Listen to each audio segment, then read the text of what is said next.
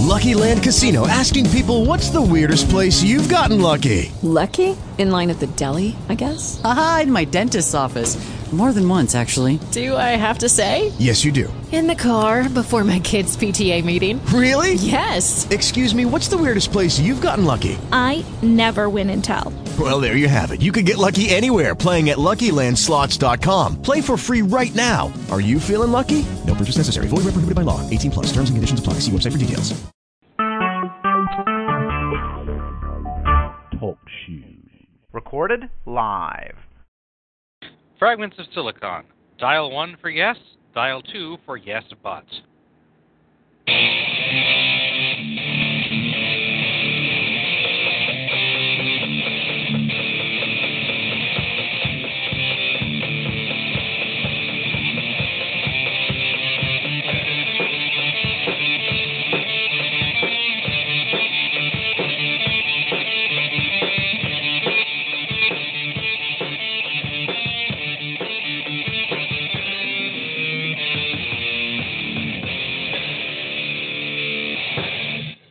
All right, welcome to another installment of Fragments of Silicon. Another Tuesday installment at that. Also, I'm not even sure what you were going for there, Gollitz. It was, I guess, a little bit too cerebral for the time in the morning when I tried to produce it. Yes, we'll go with that excuse anyway. Yes. Look, I got like 4 hours of sleep last night. Fair enough. Anyway, so yeah. Welcome to what we're informally calling Fear Effect Week on the show, mainly because both of our shows are going to be centered around that. That wasn't planned, by the way. That just kind of happened. Anyway, so with us on Tuesday here are a couple of blokes from Sushi, the developer who's masterminding the Kickstarter that's going on right now. We've got Benjamin and Moesty. Moesty. Hello, everyone. Yeah, right. So, what do you both do at Sushi? So, I'm Benjamin. I'm the CEO of Sushi, project director for Guisha, our first game, and Fear Effect 2. And Moiti is the artistic director for the company. Okay. All right. So, we'd like to start our interviews asking asking the backgrounds of our guests. So, how did you both get interested in video games in the first place? So I was in sorry. It's a long story. I went into video games very few times ago. I was originally working as a freelance artist, and I met Benjamin a few years ago. Yeah, a few years ago now, to work on Goetia. So it went well, and I joined the company 6 months ago, something like that, to be the lead designer. So yeah, it's quite new for me. It's like 2 years, I think. Wow. Yeah. In fact, we worked with Moiti 2 years during 2 years in co-producing the game. He was not in the company. He's only since 6 months. And me, I started the company 8 years ago. Before it was a company, we were making websites, mobile applications, and 3 years ago we decided to create video games. First for companies, we made several advert games, serious games. I don't know if you know these terms, but yeah. 2 years ago, yes, when we met Moiti, we decided to make a game in his universe, in fact, with a story he had in mind. Yeah, I came with the idea, and I needed a developer. So yeah, exactly. I think it was a good big thing this day. And we started working with Square Enix 2 years ago in the collective platform, which is the labels they have to detect indie studios and publish indie studios. Mm-hmm. And so we started working with them 2 years ago, and 2 weeks ago, our game was published by Square Enix. So we are very, very happy. And 2 weeks ago too, we started the Fear Effect campaign. I think we are very bound with Square Enix. Yeah, I gotta admit, I was surprised to see the Fear Effect thing hit, like during the interview period. Anyway, we know we're friends with the collective. We've had Phil on the program a couple of times now, and he's coming back in June. And anyway, what attracted you specifically to the Square Enix collective versus, say, self-publishing or running the Kickstarter yourself? How did you find out about them? In fact, it has never been a question for us because we know that we know how to make video games. I think in terms of conception and developing, but we know too that we don't know how to sell the game. So we are very sure that we wanted to find a publisher. The question was which publisher, and we discussed with several publishers. But when we had the proposition from Square Enix, we didn't hesitate very in time, indeed, and so we're working with them. And I think it's very, very important for a studio to work with a company like Square Enix because in terms of polishing the game, QA, localization, they are very, very precious. Oh, yes.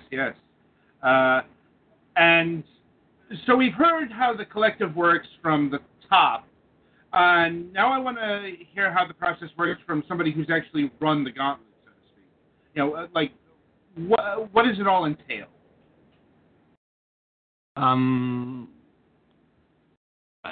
In fact, it is, the development process was very, very cool with Square Enix. It was very, very nice to work with the team. There are 5 in the team currently, so it's becoming quite a large team because Phil was alone just 1 year and a half ago, and it was very cool. In terms of sales, it's pretty young. In fact, we released the game just 2 weeks ago, so it's pretty soon to have an idea. But we are very, very happy and proud of Goetia, and we really think that Square Enix and Square Enix collective team is an important part of the game. Mm-hmm. Yeah, they very quickly they understood our game quite well, and they trusted us from the very beginning for this game, and they never really said something like change this or you should do more like this, or we were very, very free artistically speaking. Yeah, that's the vibe I got from the collective.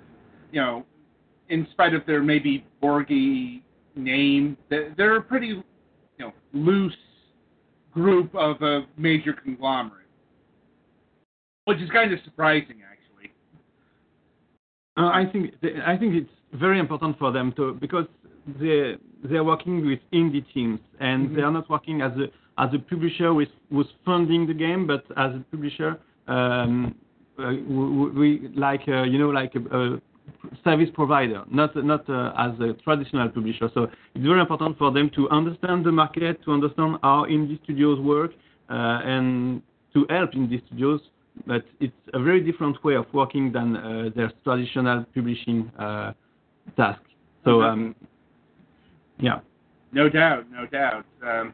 And all right, so let's talk about your first game. Is it Goetia or is it Goetia? It's an excellent question. We're not sure. Yeah, we say Goetia because apparently Goetia is how is it pronounced? In French, I think Wikipedia said it's Goetia.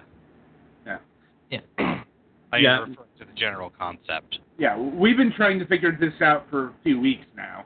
Yeah, well, let's say Goetia. All right, so for the record, it's Goetia then. All right. Anyway, so where did the idea for this game first come from? Yeah, I worked on like it's been a while. I've been working on 2D visuals. It was in the beginning. It was just images, and I wanted to imitate the 2D looks of Castlevania or Metroidvania games. And I had this huge mansion I didn't know what to do with. I wanted people to be able to get into it, to enter it and explore it, really. So the very first idea was to give life to this mansion. It was only a visual concept. I wanted it to be a gameplay concept. And a mansion is often related to like ghost stories or something. So it was normal for us to go for a ghost story. And the idea of crossing walls and possessing objects came very early. In like a week or 2 weeks, we knew where we were going to go. Yeah, and what's interesting is that in 2 weeks we had the pitch of the game. So you play as a ghost. So as a ghost you can cross walls and floors, but you don't have inventory. You have to possess items, and the whole concept of the game is how do I make to bring one item to another room while I cannot cross walls and I have to open doors, etc. So it allows us to make a big exploration game because I think it's one keyword of the game, but to have some unique gameplay concepts too. Indeed. I've actually been playing through the game for a review we're doing on Sunday, and I've actually rather liked the concept. It's a nice twist on the whole inventory system of adventure games. No. Yeah, I think it's a main feature of the game, but yeah, you have several features, including the fact that you can explore almost all the manor directly. You don't really unlock areas, but you have a big exploration area available immediately. And I think we put a lot of effort in the story to. I think you saw that when you played the game. Yeah. Oh, definitely. Yeah, it's definitely a big twist on the way that most adventure games do things, where being able to get places at all is a lot of the big thing. Whereas here, it's not hard to get places, but sometimes you might have a hard time bringing things in place because you need to do that to solve something. It's one of the more mechanically interesting adventure games I've played this year, and I've actually played a lot of adventure games. Thank you. Yeah. Yeah. Now, what's the story of Gotia?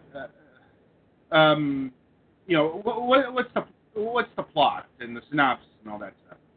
So you play the part of a small girl that died at 12, and who wakes up in front of her childhood manor 40 years later, and there's no one home.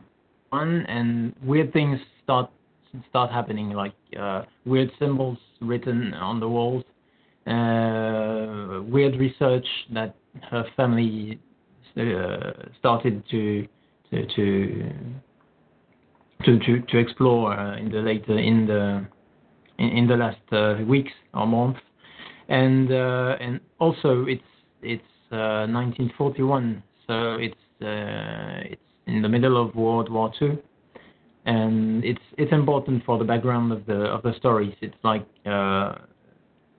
what does the countryside could have looked like when you mix it with occult themes, and when reality, not so far reality, collides with something more fantastic and occult. Right. Now, what sort of influences did you have on this story? Like, is it like Lovecraftian or Edgar Allan Poe, or so on and so forth? Story-wise, I don't really know. I read lots of fantastic literature and ghost story and old ghost movies, like the 50s Haunted Mansion movies, and Yeah, lots of stories our parents told us too, parents and grandparents, because it was a time where the occult and invocating spirits was very very very popular, like with Ouija boards and calling spirits and all the like. And it's more the stories I heard around me, and even TV shows about ghost stories could have influenced me. Yeah. Now, this is a ghost story, but would you call it like a horror story? Like, not really. No, it's not horror. It's more like something odd. There's something disturbing in the atmosphere, but it's not horror. That's the sense I got, because I'm like, there's definitely an off-kilter sense about everything, but I never got the sense that, I was supposed to be in terror at things. Also, it was kind of hard to be scared when you're a ghost yourself. Indeed. It does provide a nice contrast from the last adventure game I played. Have either of you ever heard of a game series called The Last Door? Yeah, of course. Yeah. Played that recently. Very traditional approach, but yeah, it's definitely worth playing. Oh yeah. And that's kind of what I like about this. The Last Door had a really interesting story, but was pretty route when it came to the mechanics. But this is like I said, I can't remember the last time I played such a physics-oriented adventure game. And I'm wondering, is there an actual physics engine in this game? It's developed with Unity, so but it's not for the. I think the physical part of the game is not really a big feature. It's pretty simple because we want it to be simple. But we used Unity more for the porting possibilities. It's already available on PC and Mac, and soon on Linux. And maybe, we don't know, one day on mobiles, or we can imagine what we want. But the physics wasn't the core of the game. It's a plus. It can be fun at times, but we just wanted to when you release an item, it goes on the ground, but you see that sometimes it's you have items that they are not falling, they are still in front of you. It's not very logical physics, but it's I think it does the job. Right. And what version of Unity are you using? I think I'm not the dev. I may ask my dev team, but I think it's version 4 for this one, and for Fear Effect it's on the 5. Sounds about right. I'm like, it was also nice to play a Unity game that didn't have performance issues.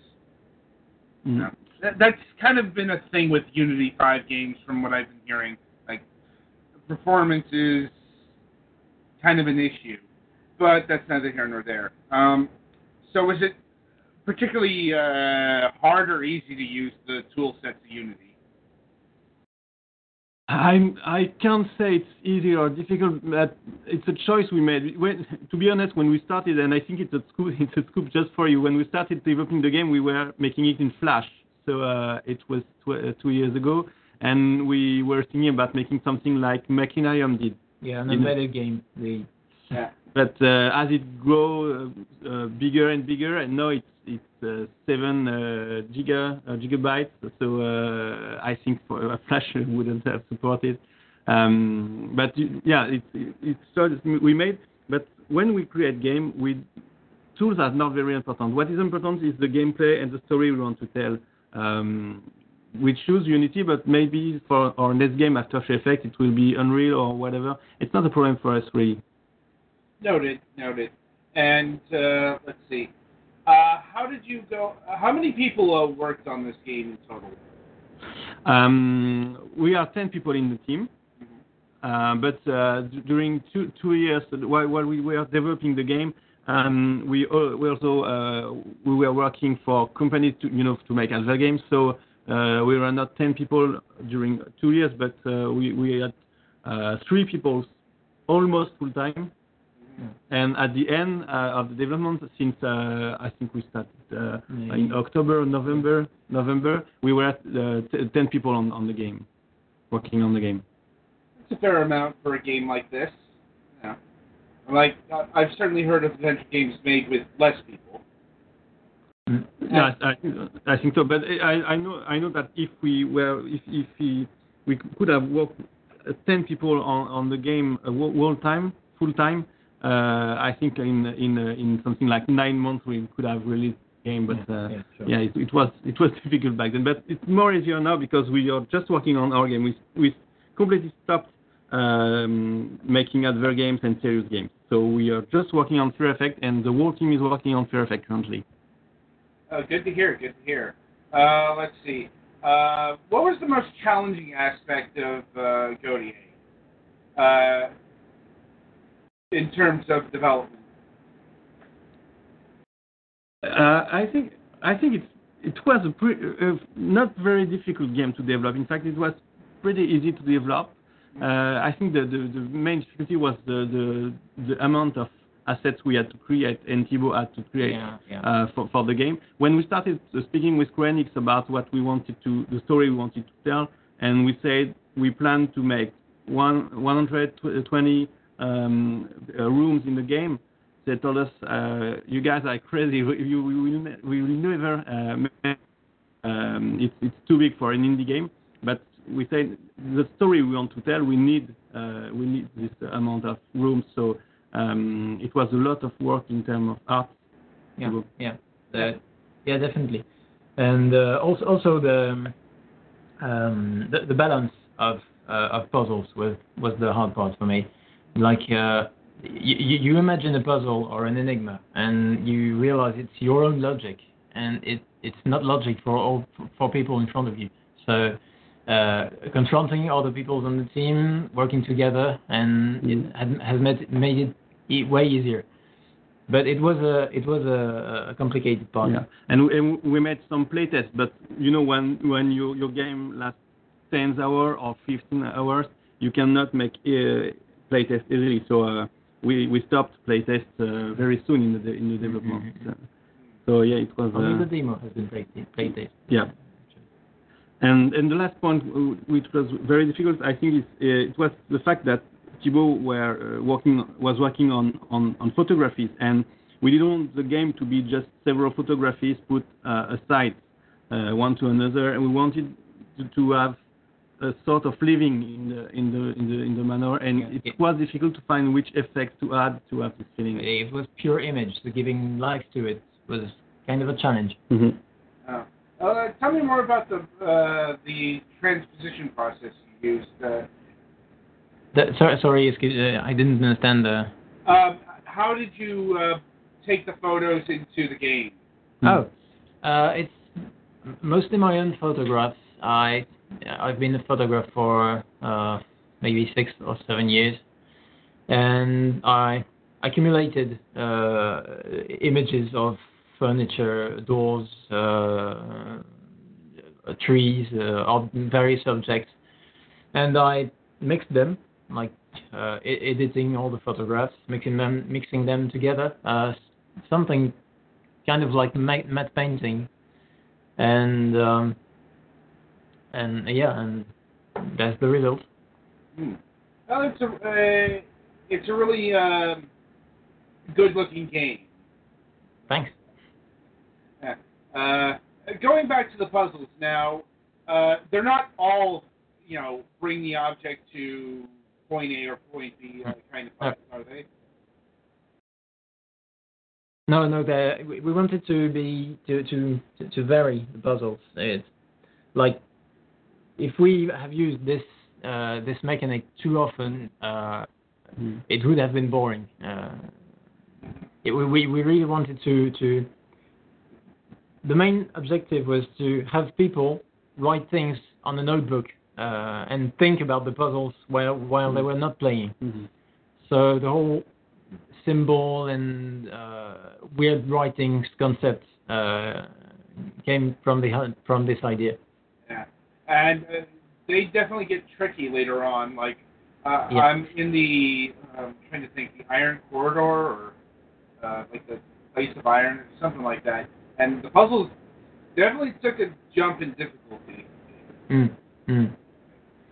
Yeah, but we saw a streamer who 2 days before the release date who made in one night the game. There were no walkthrough available on Steam or now. If you're stuck, you have on Steam forums you have the solution. Find a solution. But he made it in 15 hours without stopping playing. So it was incredible for us to see that 2 days before the launch time.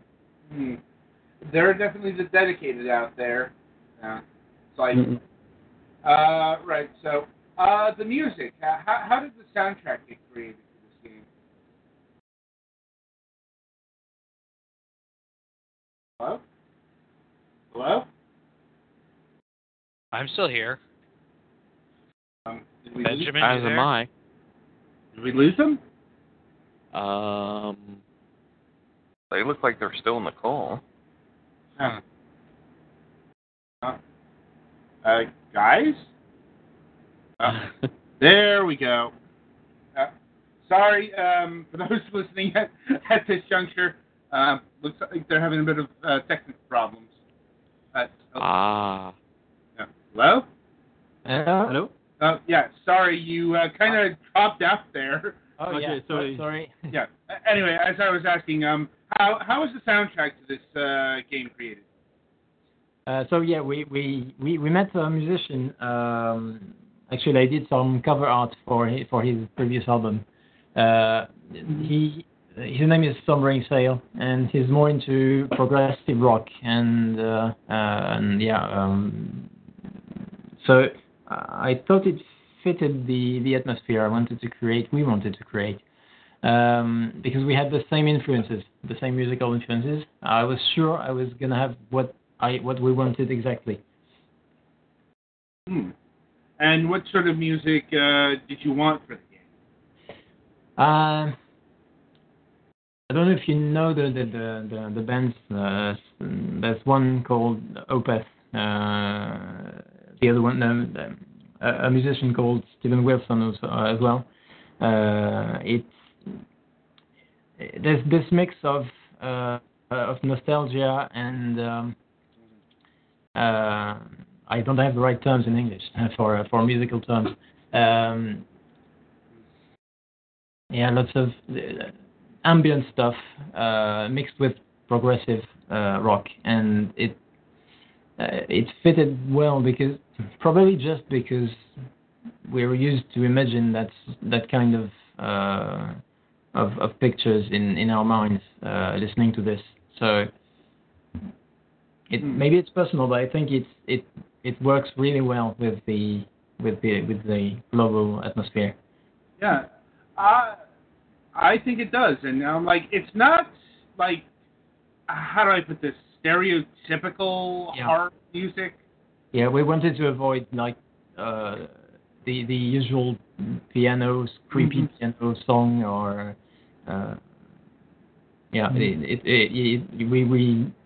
we really wanted to avoid that too. I can understand. You know, it fits, but it is kind of played out. Right. So, how big is this game? How long would it take a first-time player to get through it? It depends. It depends. Depends a lot on your logic in your if you're used to that kind of game or not. A new player could probably spend 15 or 20 hours without walkthrough. With walkthrough and people not looking at it too often, I'd say it's between 8 and 12 hours. I could definitely see that. I think I'd put it in about 10 hours, and I'm a couple areas through. But then again, I tend to take my time with adventure games when I can. Mm-hmm. Although I'm probably going to have to speed things up because, well, you know, on a deadline. So. It's just one of the natures of the beast when you're reviewing stuff. You know, sometimes you don't get the chance to really partake in the atmosphere. You know. Anyway, so I assume the translation was handled by the collective? Well, Square Enix, yes. Mm-hmm. And what other aspects did they help with in regards to Goetia? Aside from the translation, you mean? Mm-hmm. Like, did they do like QA or? Yeah, exactly. They in fact, they made a lot of things. They are in charge of every marketing aspect, mm-hmm. And it includes for example game forecast. You know, when before at the middle of the development, we want to know how many copies could be sent, or what's the average reviews we can have on websites, and they're doing this. They're doing the marketing, social networks. They're doing everything about the marketing and the press release, of course.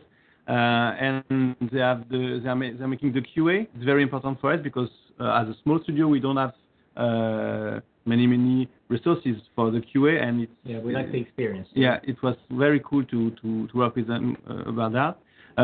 We have a producer at Square Enix, Des Gale, who worked very hard on the game during the last months, and localization, and I think it's so that's about all. Mm-hmm.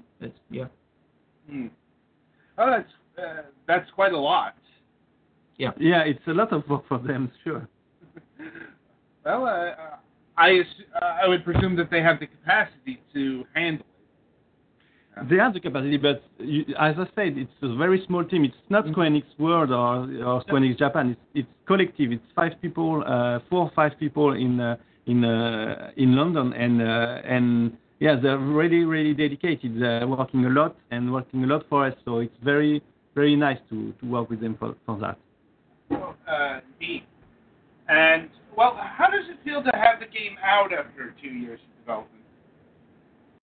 I must say that when we pressed the release button, it was very strange. Lucy was our main writer of the game, and she posted a Facebook status saying she was crying for 2 hours because we have a lot of involvement in the game, and it was very strange to know that it didn't belong to us anymore. It was now it was the players who were trying to complete it, and we hope they like it, but I think it's okay, so that's okay.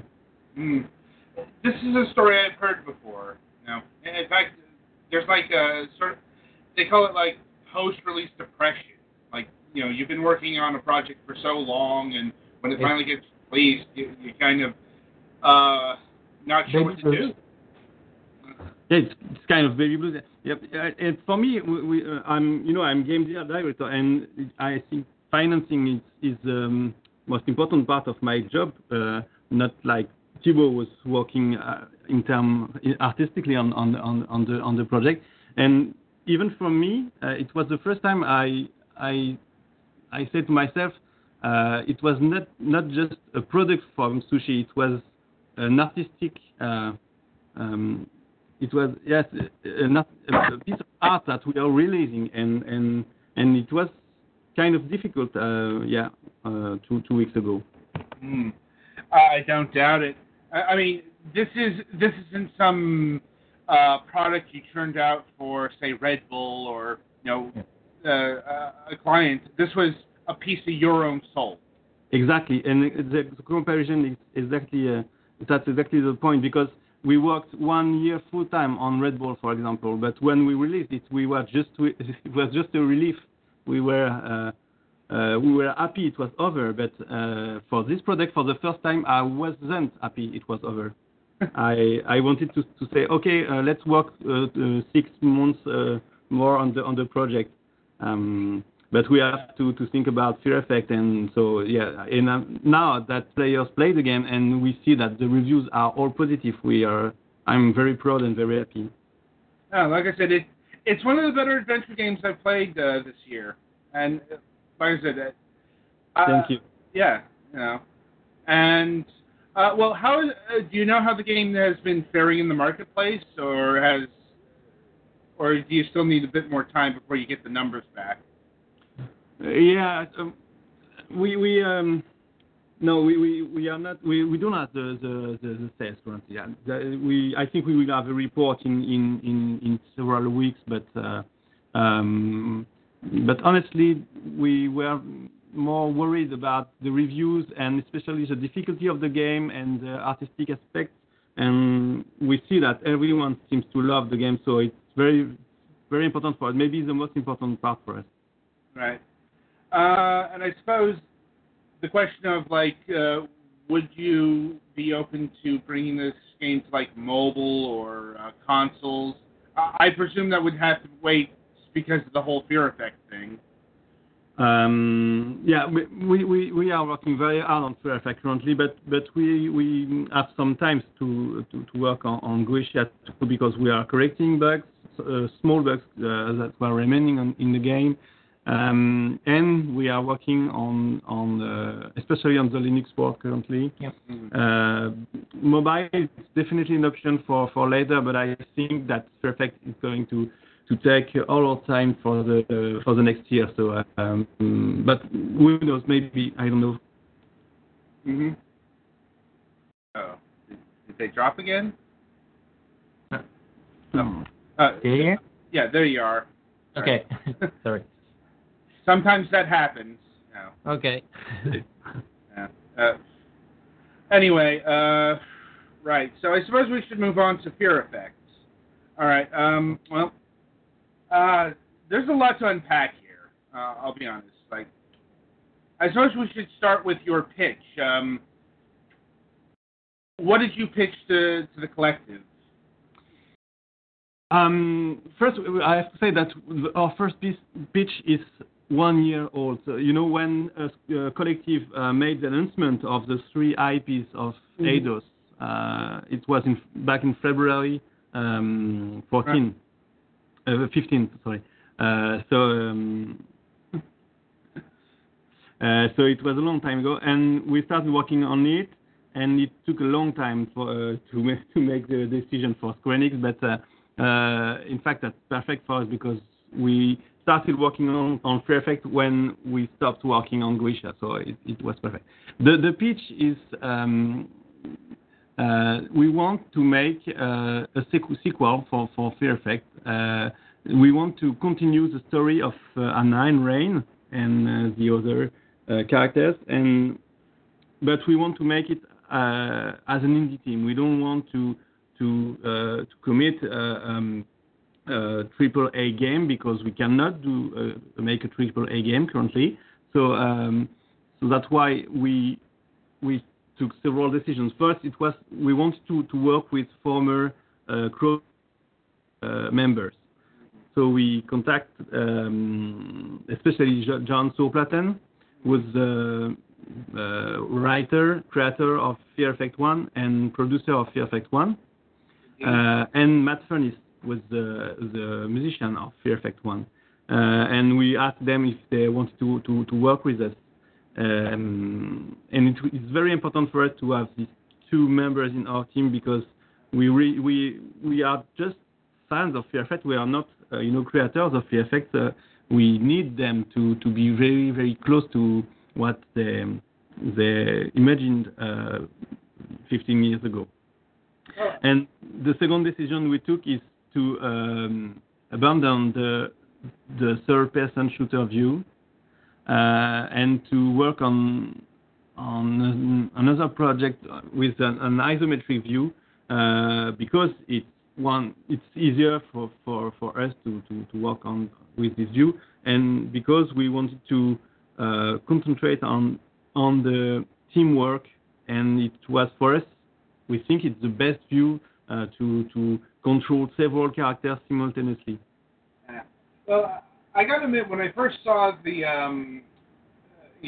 what this was going to be, I had to take a step back because, and I know a lot of people did this because, Fear Effect is renowned as being a Resident Evil horror, survival horror series, and now it's being turned into a tactical action, Shadowrun Returns kind of deal. And more action than tactical, in fact. Yeah, actually, Shadowrun came out a lot in the interviews and the like, because we thought a lot about the gameplay and we were not very sure in the very beginning.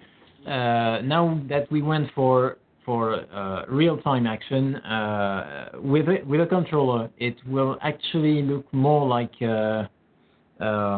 let's say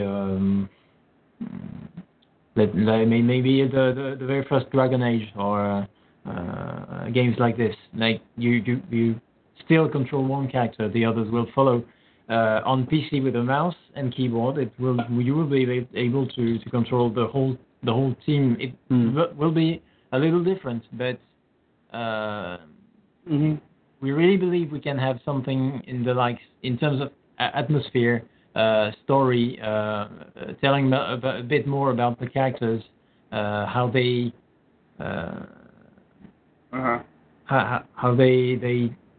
work in this new environment, this new culture we decided to bring with Sedna. So we understand completely. It's a big change.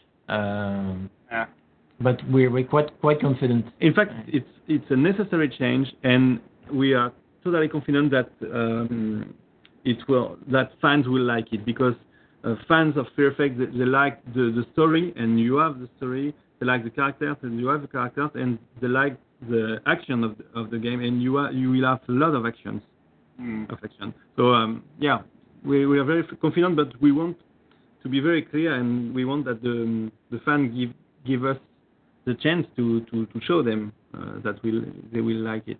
Right, but I do admit it's a bit of a hard sell, and I'm not surprised. I'm not saying that the Kickstarter is faltering, but it's definitely been going slow, and that's to be expected, because when one goes into a radically new direction, it's always hard for the established fan base to get on board, from what I've seen.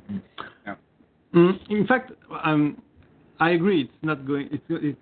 It's not going very, very quickly, but I think we will make it, and that's the most important point. Because if we don't make it, Fear Effect is just dead forever. So it will be a shame. And when you see that even Carmack and Romero had to stop the Kickstarter because people, and that's normal, they want more and more every day in the campaign, in the rewards, and what you show on your campaign page, and it's very difficult now to make a raising. To make a successful campaign. We made a campaign for Grisha 1 year ago and a half, and it was more easier than today. So I think it's going to be even more difficult day after day. I don't doubt that.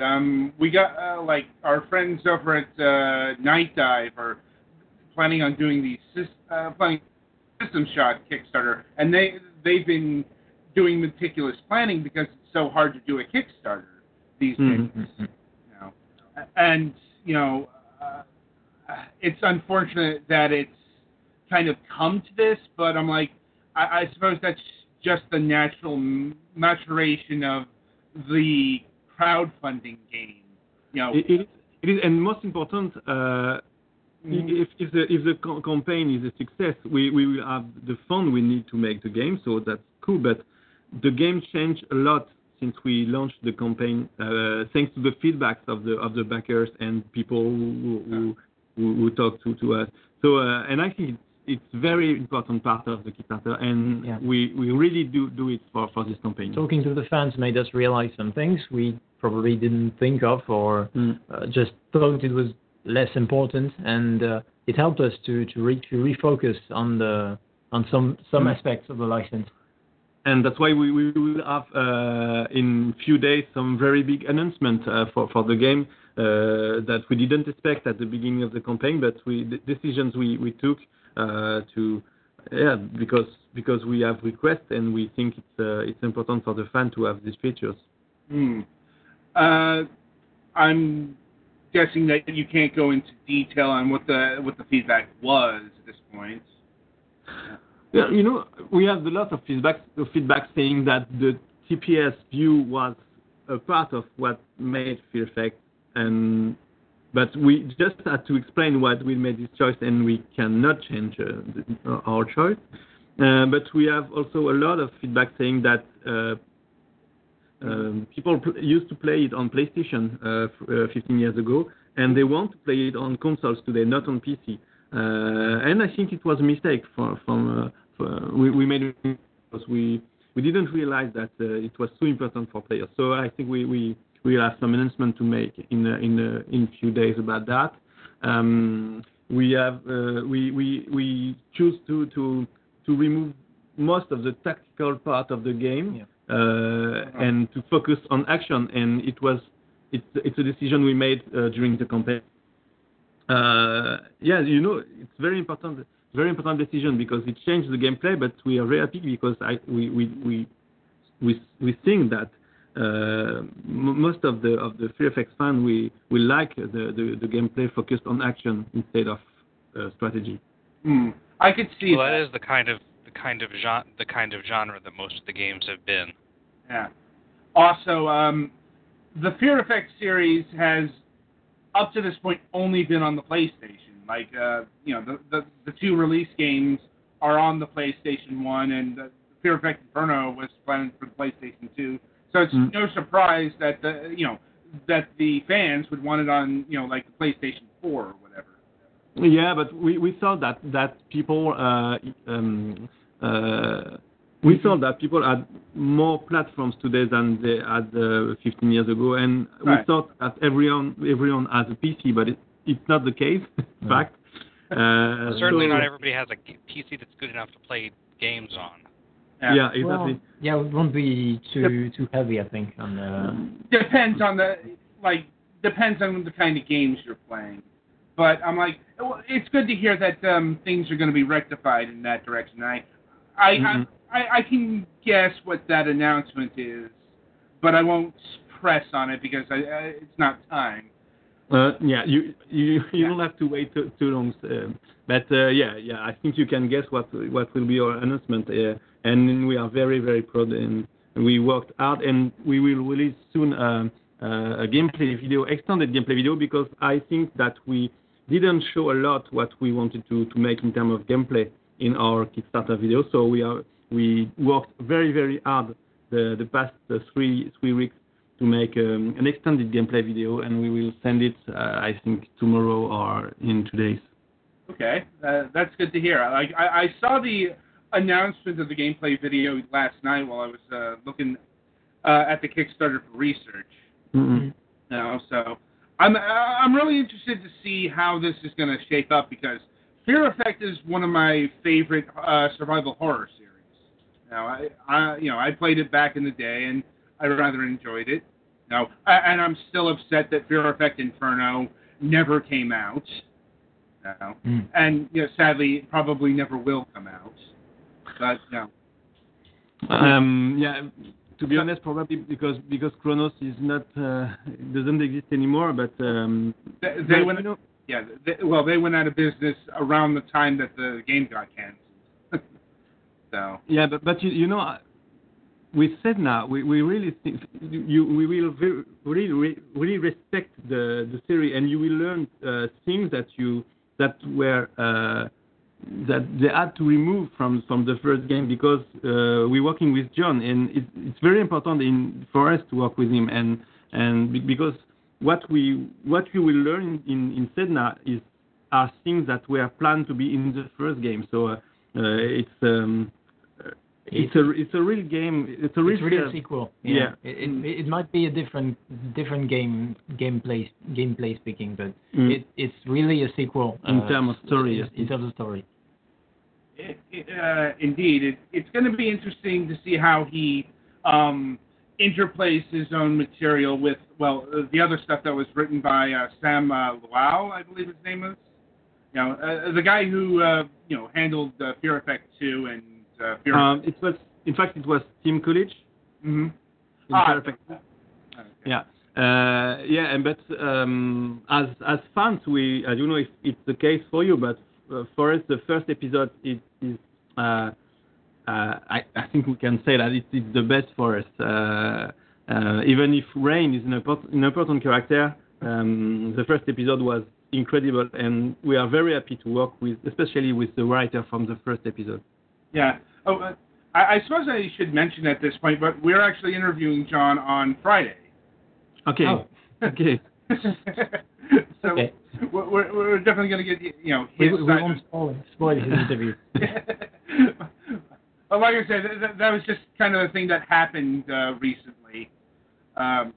We had a space to fill, and I got in contact with him on Facebook, and he agreed to do the interview this week.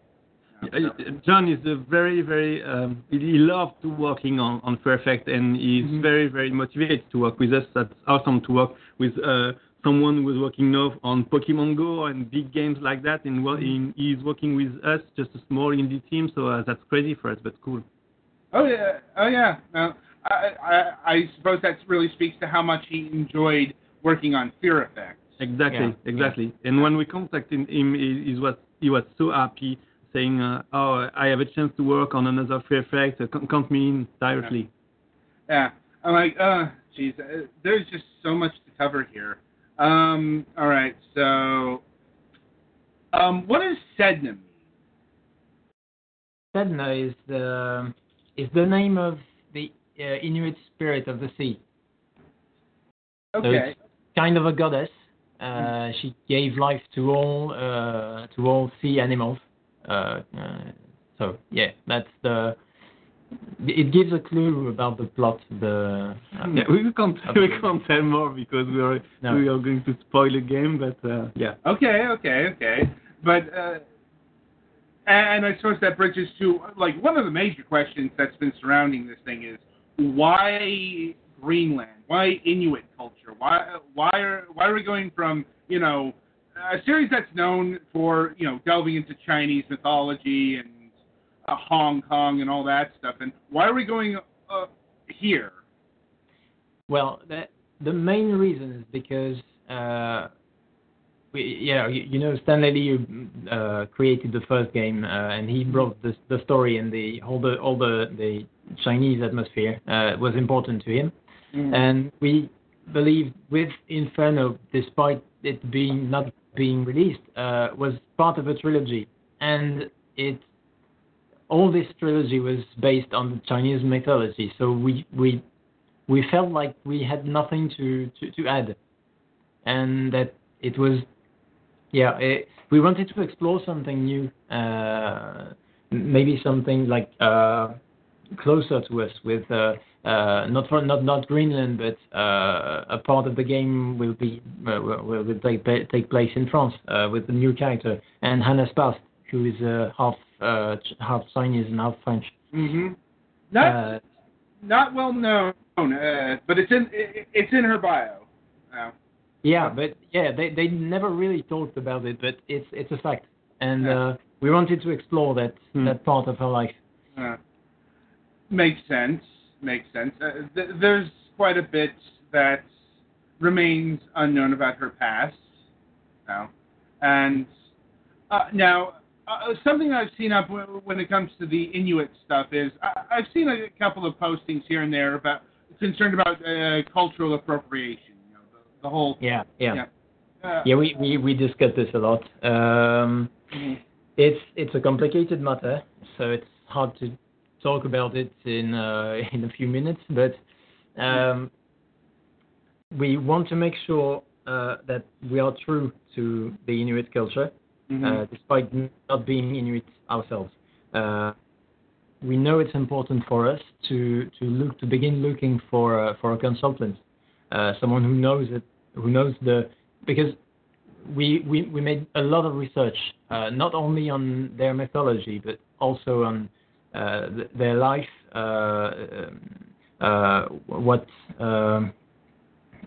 Denmark brought to their culture, and what happened in the last 40 years when Denmark decided to be more present in Greenland, and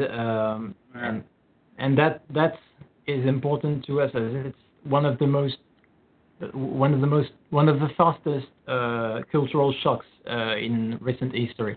So it's for certain we will take this in consideration and not just pull out stories from the mythologies and make them come out from nowhere. And the Inuit mythology will be brought by Inuit characters, and it's important to us that they're not only myths but also real people.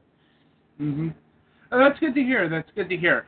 And it's, I know that people have had their reservations about it, but this is also a really good opportunity because Inuit culture in general is just something you don't see a lot in video games. Yeah, that was one of the reasons we chose it. Yeah, and the fact that the Inuit mythology is quite, I don't know how to say that. They live in a rough land, and their life is hard, and it gravitates around survival and hunting a lot, and so we thought it fitted the Fear Effect feel, kind of a harsh world, and how it could collide with futuristic world. Mm-hmm. Indeed, and like I said, I know of like a few other games that handle Inuit culture. Like, ever heard of Never Alone? Yeah, of course. Yeah. But like Never Alone is Alaskan Inuit culture. There is a difference. I think this is the first. Sure. I think this is like the first game I can think of that would feature Greenland and its native culture in a video game. So in video games, I don't think I can see any. Yeah. I mean, I don't preclude that they exist, but I just can't think of any.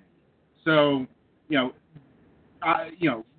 done well, this could be a really good opportunity for that culture.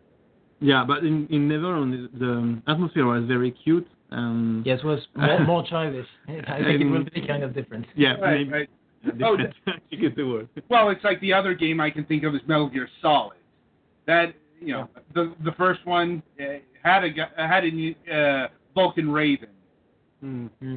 Like anyway, it's a little bit easier to ignore that he is an Inuit shaman, since the most obvious things about him are that he weighs about 300 pounds of pure muscle and is in a tank and hand carrying a minigun. Yeah, but yeah, all of which are very, I'm sure, very faithful recreations of things that happen all the time in Inuit mythology.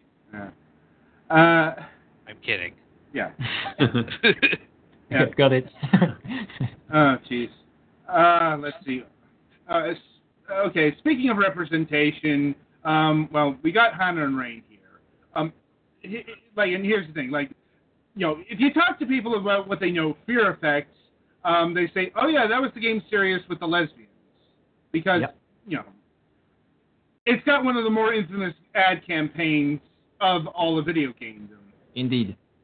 It's like, for those who don't know, for those who haven't seen the ads for Fear Effect 2, well, go look them up, and it's kind of the apex of that period's advertising. We did a primer on the Fear Effect series a couple weeks ago in preparation for these interviews, and I showed my crew here the ads, and I think they were a bit surprised at what they contain. Yeah, they were extremely not subtle. Yeah, I'm like, that's it. That's the word.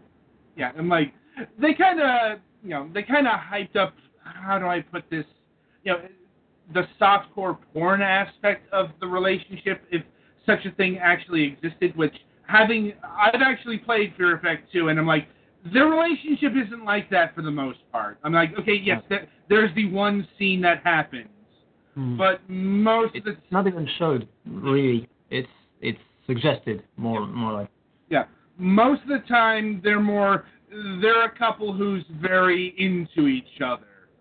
Is the best way I can put it. It's like, I actually read the script for the game a few weeks ago to refresh my mind, because it's been like 15 years since I last played it. But I'm like, it's like, yeah, this is about what I remember. I'm like, okay. They're in a relationship that, they're really into each other. But I'm like, it's not like how the ad suggested at all.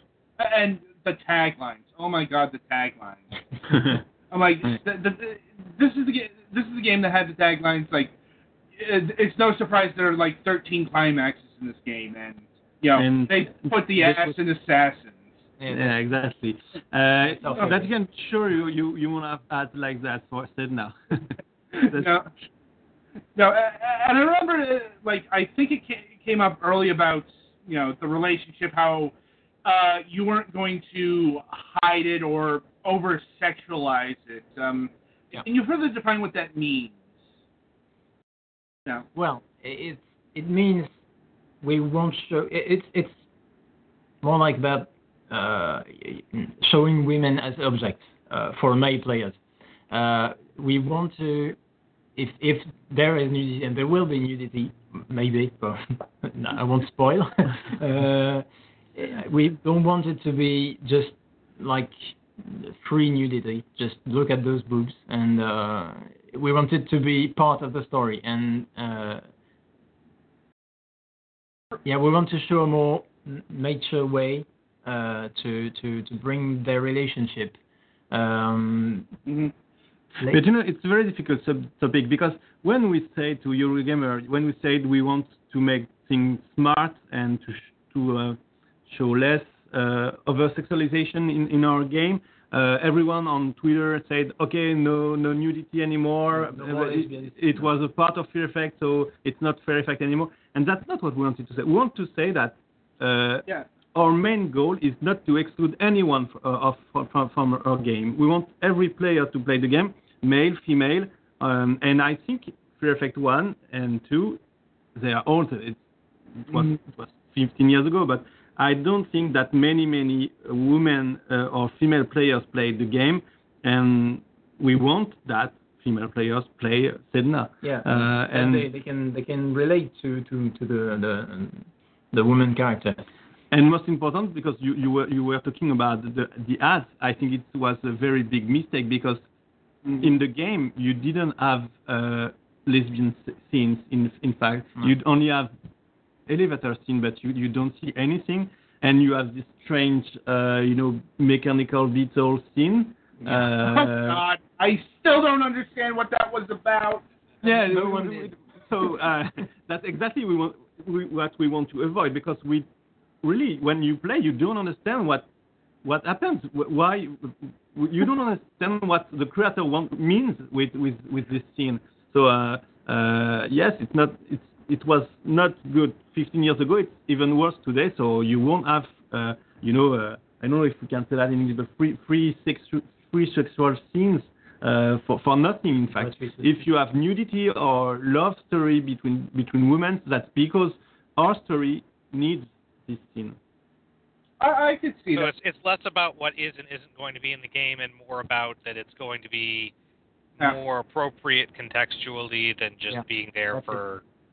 And that's what Fear Effect 2 did for the most part. It does have those out-of-place scenes, but, their actual relationship is very sex-positive. And it's good to hear that, you're not being precluded from, doing nudity or sex scenes if it fits your narrative. It can work just fine. Yeah, and also, there's kind of the other side of this. It's like, there's kind of a desire to not go less with homosexual relationships than with heterosexual relationships. That is to say, you see heterosexual characters show affection more than you do homosexual. But you will have homosexual scenes maybe in the game, and maybe you will learn some things about Dicky or Glass. We don't know. We don't know it. No.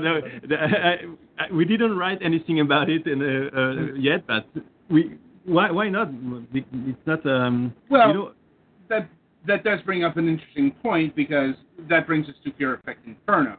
Now, I know the game never came out, but I did research on what Fear Effect Inferno was looking to be shaped up, and one of the more interesting things was apparently the whole relationship around the 4 was going to be basically a polyamorous thing. Yeah, it's like basically all 4 characters were fucking in that. It's like I don't know how true that was or how true that is, but like this is just stuff I've read in interviews and like it's on TV tropes. Maybe you saw the interviews, but we had the luck to play the game. Yeah. In fact, the main plot is that Anna dies, and why she's dead. Rain and Glass, are approaching. They start a relation. Yeah. Yeah. So yes, but Stanley Liu always said he wanted to make a love triangle. Yeah. So and honestly, from what I've read from from Sedna here is the whole thing, if it's all canon, kind of ended the way I always expected it to end. With Hannah and Rain just ending up as the couple. Because that's the thing. Fear Effect 2, it's really about how much they would do to save each other and all that stuff. Mm-hmm. Anyway, but in regards to Fear Effect Inferno, now you said you've actually read the script and played the game, or what exists of the game. Yes. Yeah. Now, how did you come about this prototype and all the other materials? Was that from Square Enix, or is that like from Chronos? Like somebody who worked at Chronos. It was more from former Chronos members. Yeah. Mm-hmm. Not Square Enix. I think we talked about that with Square Enix, but I think they don't have anything left from Chronos because it was not part of Square Enix. It was the studio. Yes, it was Eidos back then, but it was a studio. It was not in. So they don't have any materials anymore. But the build we had a prototype build. So what was contained in the prototype? Because I gotta admit I'm really interested to hear what Fear Effect Inferno was like gonna be. Even in this rough state. It's a development build, so it's very strange because you start on the black screen when you have to choose your level, your character you want to play with, your outfit, and it crashes if you don't make the right choice. But Inferno was really, really different from the two previous Fear Effect, and that's the point. When I read on internet that Sedna is not like a Fear Effect. In fact, Inferno was not like a Fear Effect 2. It was more like a action beat them all, almost a beat them all game. With you had a pre-calculated background and animations in the background. That doesn't change. Yeah. But the gameplay changed a lot. It was beat them all. You fought with combos with your feet and your fist, and you use sometimes very few puzzles. Very few puzzles. You have very few guns. It's more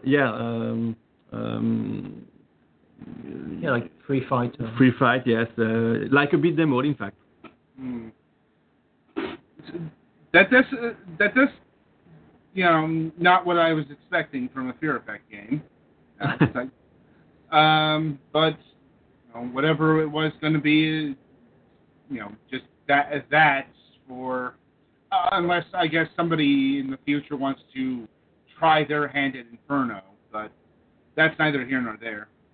Anyway, so where Inferno becomes relevant to Sedna, as I understand it, is the ending. Like, apparently Hannah gets out of hell and she frees herself from the triad. Exactly. Yeah, you played Fear Effect 1 and 2, and the good ending, the canonical ending in every episode, it's a happy ending, in fact. Sometimes we read on Twitter, how can Glass be in Sedna because he's dead or Dick is dead, but in the good ending, everyone lives. So that's exactly the same for Inferno. In the good ending, everyone leaves and Anna is freed from the triad. So that's why we wanted to make Sedna after Inferno, because you don't have to know anything else than Anna is alive, Rain is alive too, and they are freed from the triad. Which is where I expected the plot to be going anyway. Yeah, sure. And now this takes place 4 years after Inferno, or the first Fear Effects? 4 years after Inferno, Anna is 30 years old. So it's the year 2058, I think. Yes, something like that, yeah. And it's like 12 years after the first game then, because I think in the first game they said Hana was 18. There's kind of a bit of a discrepancy when it comes to the unless that was a metaphor. Rain was 18. I think Anna was like 22 or something. I read. Well, I have her birthday right here on the screen. It's July. Okay. It's June 18th, 2028, according to Fear Effect 2. So, according to Fear Effect 2, she's 20. Not surprising that there's a bit of discrepancy there, since the games were made by different teams. But I'm like, this is one of those minor continuity issues that nobody's really going to care about. Mm-hmm. But I'm like, now, though, getting into Hannah's age, is that going to be relevant to the proceedings, or is that just an aspect of her, the march of time or whatever? Yeah, it tells a bit about how mature they got, maybe. They lived some incredible stories, and some of them are getting kind of nostalgic, like Zeke, for example, who's just getting bored. And it can, it's the sparkle that will start the whole story of Sedna.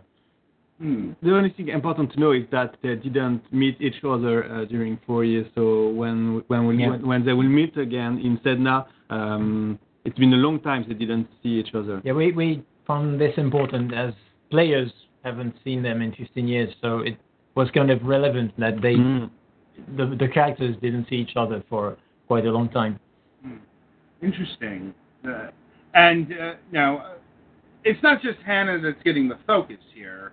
As the other characters have their own things going on there, like we'll have stories about everyone actually. We want to know more about how Rain. Rain. What she thinks. Sorry. Yeah, well, Rain's interesting because how do I put this? I suppose spoilers for Fear Effect 2. She's sort of an immortal emperor, and she's kind of immortal herself, as I understand it. Mm-hmm. And, well, there's Deke, who's kind of once again, in Fear Effect 2, he's kind of the result of the experiments that went on there, but Deke is always a character I have felt needed a bit more to his character, if that makes any sense. Yeah. And... Yeah, we agree. Yeah, and, well, Glass, as I understand it, a lot more is going to be about his time with the...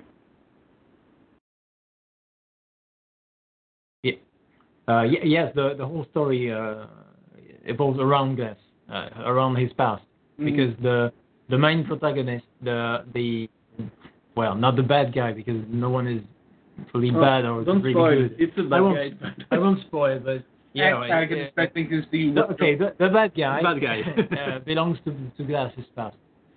Okay. Is that the guy you revealed in one of the updates? Yeah. His name is Iluak. Yeah. And you've got a new character here, Axel, yeah. Now, what's his deal? In as much as you can explain it. First, it was very, very important for us to add a new character because we didn't want to say to players we are only taking what's already been written, and we are just telling another story with the characters, but we are adding a new character. It is very important for the French part of Anna's past. And I think for me it's the exact opposite of Anna. It's maybe they're from the same personality, but both sides of the or maybe they're too much alike. Maybe something like that, and that's very important because their relation is going to be very conflictual. I don't know, and we want the player to wonder if they hate each other, or if there is a hope, if maybe one day they can appreciate each other or not. And I think that's the point for this character. But just like Iluak, his story and his personality is more complex than it seems to be first. That does sound interesting, and adding a new character is, I imagine, a difficult prospect. Make sure that he connects with the audience and all that. It actually helped us appropriate the IP. We added our own our own touch to the game. And I think we will figure out that the game is a success if players accept Axel like a normal character of the game, not character, but one of the main protagonists of Fear Effect series. If that's the case, I think we will be very, very happy. And it's something. Yeah, it's hard for us, but we are confident because we worked a lot on this character. That's good to hear. And let me see. So puzzles. Are you going to have any puzzles within the game, or is it going to be like a straight action game? No, we love puzzles, as you noticed. Yes. No, there will be puzzles. It's an important part of what made, like all the Chinese mystical puzzles were part of Fear Effects. We want to keep the same idea of bringing even more of the Inuit culture with the puzzles and the symbols, the symbolic, the legends, and also like more futuristic ones. Yeah, but that puzzles and story are the 2 points where you can link to Goetia. We didn't choose randomly, we chose it because our games are story driven and puzzles, and we love puzzles games. We have these 2 parts in Fear Effect. So I think if you play Goetia, you have an idea of what puzzles in Fear Effect are going to be. Interesting. I'm certainly looking forward to see what you come up with here. And let's see. Given the shift in focus to more action, and I've seen people ask about this. Is there going to be an easy way to implement a control, an Xbox 360 controller, say, on the PC side of things? Yeah, definitely. We're working on it. We will develop it for mouse and keyboard and for controller. As I said earlier, the controls will be, the feeling will be slightly different, and it's important to us to work on both. Fair enough. Because it would make sense with the Switch, because I've played Shadowrun Returns, Shadowrun Hong Kong, and those are games more tactical based games are not really suited to controller. No. It's and let's see now. What are you doing in regards to the music to Sedna here? First, we are working with Matt Furniss. So even if it's currently it's a stretch goal, in our campaign, he wrote me an email yesterday, and he really wants to be part of the project. So I think he's going to make something anyway, even if the stretch goal is not reached. Maybe it's only one theme, or maybe one theme, or we will see. But he's part of the project, and for the rest, we have currently we found a musician who made the music you can hear in the trailers. And is really fan of Fear Effect, so I think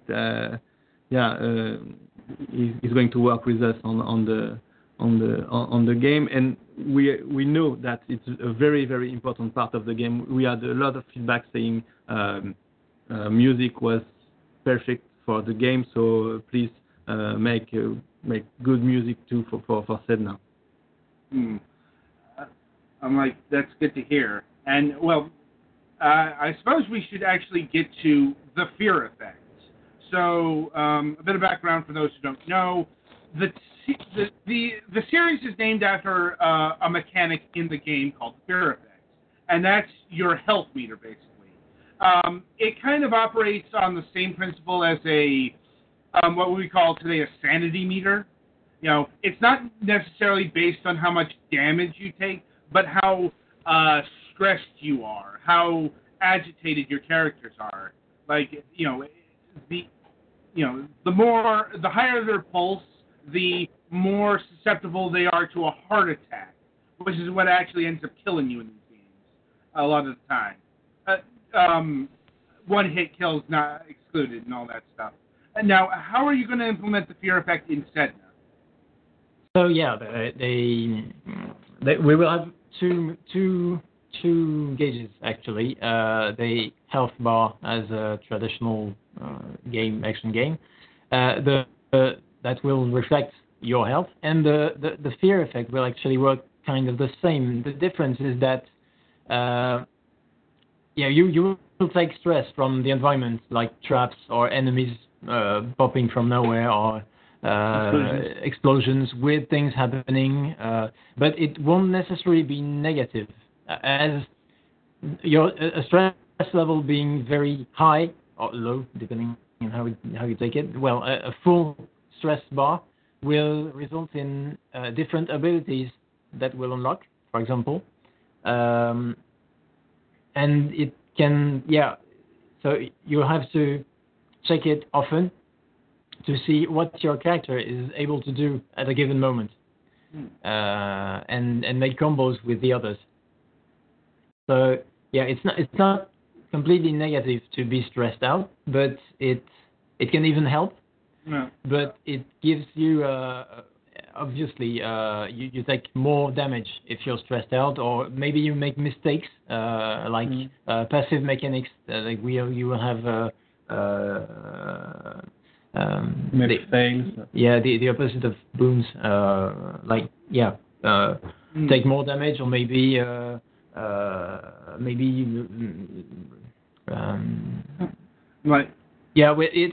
it's quite blurry for now because we didn't think about the skills in detail, but this is what we want to bring. Kind of reminds being affected makes you better at some things but worse at other things. That's kind of reminds me of the system used in Darkest Dungeon. It's like we thought about it. It's in Darkest Dungeon, when you're stressed out, you have very few chances to be really powerful. It happens, but it's really rare. We don't want to punish the player. It's a whole mechanic, and maybe sometimes you will want to give stress to your character, so you will have items to add, I don't know the word in English, adrenaline, or to increase the stress to unlock special skills.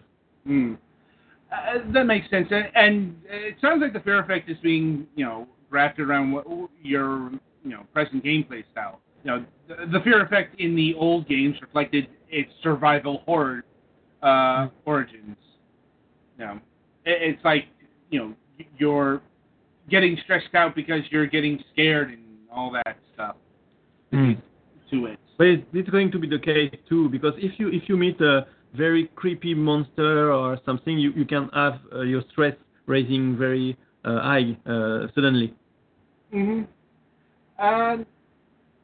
Yeah. Now, let's talk about the campaign itself. How would you say it's going right now? Right now, it's going. I think it's going to be okay. We have 70% of the campaign done already, almost 71, and 10 days remaining. So yeah,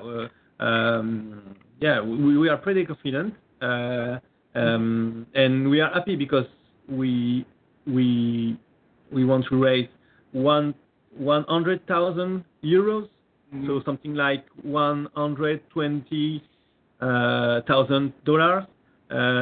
It's a fair amount for today, on crowdfunding. So, but we really wanted to show to Square Enix that the fans already remembered Fear Effect, and that they want a new game of Fear Effect, and that we are going to show if we raise if the campaign is a success. Well, it's like I will note that even if this thing fails, it's not necessarily because the world doesn't want another Fear Effect game. It's just, to be frank, it's like a lot of people may not want this Fear Effect game. They may want, what Fear Effect was.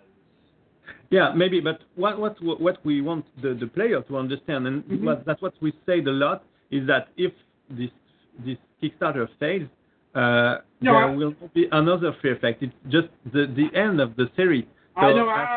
I understand that. It's more, this is what fans of the series kind of their expectations, and I can't blame them for that. Like I remember talking to Phil about Nosgoth when we interviewed him about December. Mm-hmm. One of the things that happened with that is, when you take a franchise known for something, in the case of Legacy of Kain, it's known for a deep narrative single-player experience, and you turn it into this whole meta multiplayer game with factions. It's like, that's a big leap for a fan base to make, and they might not make it. So, yeah, it has nothing to do with being a bad game or anything. Yeah. It's just sometimes it's what people don't expect is a harder sell. Yeah, like I said, it's nothing to do with quality or whatever. It's just, genre shifts like that can be hard. And I'm honestly glad to see that the game is doing as well as it is on Kickstarter. That changing the or at least submitting pitches with different gameplays from the original franchise, it's part of the collective request, if I can say that. When they published their blog entry to announce the release of IPs, they said that they were looking forward to seeing pitches with tactical RPGs for Gex or point-and-click adventures for Anachronox. So I think you can expect more pitches from previous IPs, but with different gameplays. I think it's really part of the concept of collective. Oh yeah, I definitely agree with that, and it's also, as far as getting like a fourth Fear Effect game in the style of the old games, that's not really going to happen, and once again, it's not even a matter of like production values. It's a matter of nobody does that style of game anymore. I'm like when was the last time you saw like a Resident Evil 2 styled survival horror game on the market, like from any sector? Exactly. I'm not saying that's right or it's fair, but it is what it is. It's and I think that's very important that players understand that the IP now belongs to indie developers and not AAA developers. So you cannot expect a just cause-like game for Fear Effect 4 or now whatever. It's indie team. And believe me, I get that. Like I said, I'm a huge fan of the Fear Effect games. In fact, when I heard about the IP thing, that's what first got me really interested in the collective. and made me want to like interview the people involved, both at the collective and the developer side, and I'm glad to see at least one of the franchises is living, or at least has a chance to live, which is more than I can say for apparently in Chrononauts. That's another game I really loved, and doesn't seem to be as much movement there. But that's a story for a different day. So what else do you have planned for the Kickstarter? If we have plans for Kickstarter for the last day of the campaign, right? Yeah, do you have any ideas on the home stretch? Because the busiest times for a Kickstarter campaign are like at the very beginning and the very end. Yeah, you're right. That's why we are very confident because we are going to make our big announcement we are working on for a long time. Tomorrow, I think, or maybe today, this evening. And we really hope and we think that it's going to make a big boost for the campaign and for a week or something like that. And after that, it's going to be the 4 or 3 last days. And you can see on most campaigns you can see a big boost the last day. So I think we are very very in time to raise the funds. Oh, like I said, I've been keeping an eye on the Kickstarter, and it's been slow, but it's been a steady drip. Like, it keeps going up, maybe a couple of hundred, though sometimes like 1,000. Like, it just crossed, like, in U.S. dollars, the 81,000 barometer. So it looks like it's going to be a project that's going to pass, and I'm glad to see that. But maybe the thing we did underestimate is that we thought that fans of Fear Effect, just seeing that there was going to be a new story that you can play with the characters again, we thought it was enough, in fact, to attract people's attention. And you're right, we underestimated the fact that they wanted to play Fear Effect, but like it was 15 years ago, but it's not possible. I don't know if you tried the game recently, but it's not a gameplay you can have for today's game. No, that's the thing. The Resident Evil 1 through 3, the PlayStation 1, PlayStation 2, Resident Evil kind of survival horror had to work like that because of the limitations of the system. It's because all the environments were pre-rendered, and it was like that with Fear Effects. Like the big thing with Fear Effect is it kind of had an FMV background. Yeah, exactly. That's why there were 4 CDs. But we even had a feedback from a fan saying, "I want a physical copy of the game, and I want the physical copy to be on 4 CDs." It's stuck in the 19th. So, I'm like, it's good to see that there are some people with their enthusiasm. Speaking of the graphics, are you aiming for a cel-shaded look like the previous installments in terms of like the actual in-game graphics? Oh, sure. Yeah. I think you saw the pictures we showed in the comment. Sure. I think for the gameplay we made decisions, and sometimes art decisions. But for the artistic part, we are very very happy because it fits exactly the style of the franchise, and it's both modern and respectful. And it was not easy, but when we showed the pictures to former Kronos members, they all said, "Oh, it's exactly what a Fear Effect would have been if it was released today." So we're very happy with the art we had, and we recruit a character designer just for this project. In fact, that's good to hear. Well, we're getting low on time, so just a couple more questions here. One of our colleagues has to go to work soon, so. In regards to after the campaign, I've seen this question bandied about, and provided you're successful, will you be like having a PayPal thing afterwards? That's something we're thinking about. We don't know because Square Enix is a publisher, so if we sell every copy of the game without them in the loop, I think it's going to be difficult. So we will see. But honestly, if you want to support the game, I think it's the time now. Waiting is not a good option, honestly. Fair enough. And for the record, one of our staff has contributed to the Kickstarter.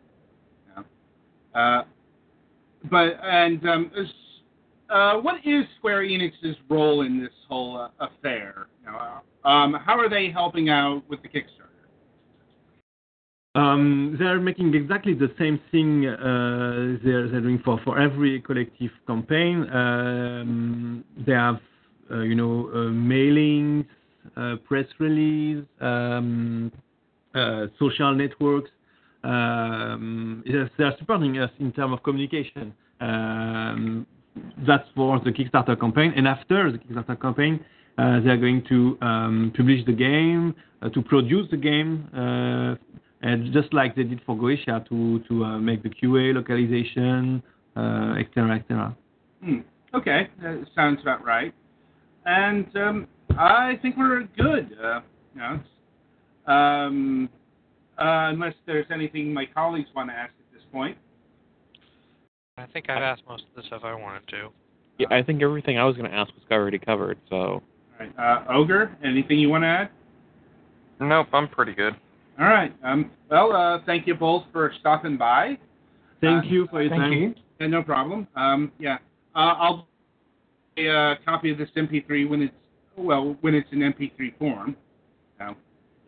It'll be ready this afternoon. And, okay. You can use that in your promotions. And thank you for taking time out of your schedule to be with us for about an hour and a half now. Yeah, already. And like I said, the game is Fear Effect Sedna. It's on Kickstarter right now. It's got 10 days to go at current recording time. It's at about 70% of its funding goal.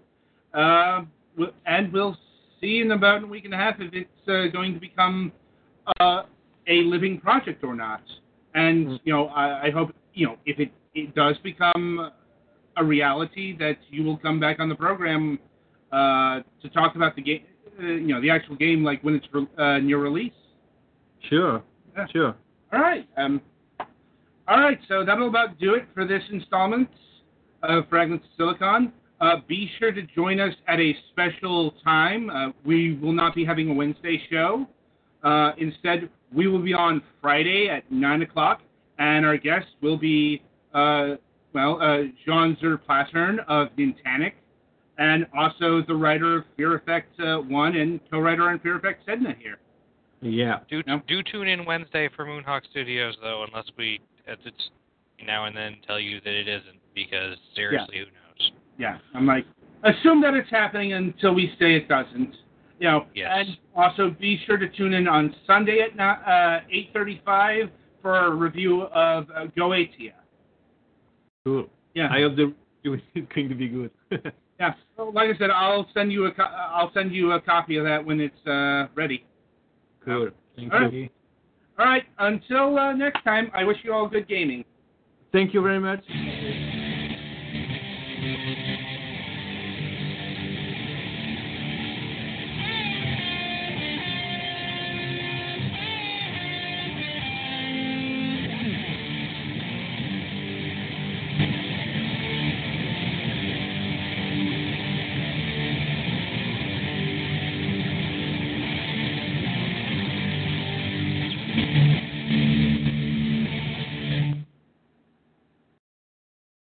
With Lucky Land Slots, you can get lucky just about anywhere. Dearly beloved, we are gathered here today to... Has anyone seen the bride and groom?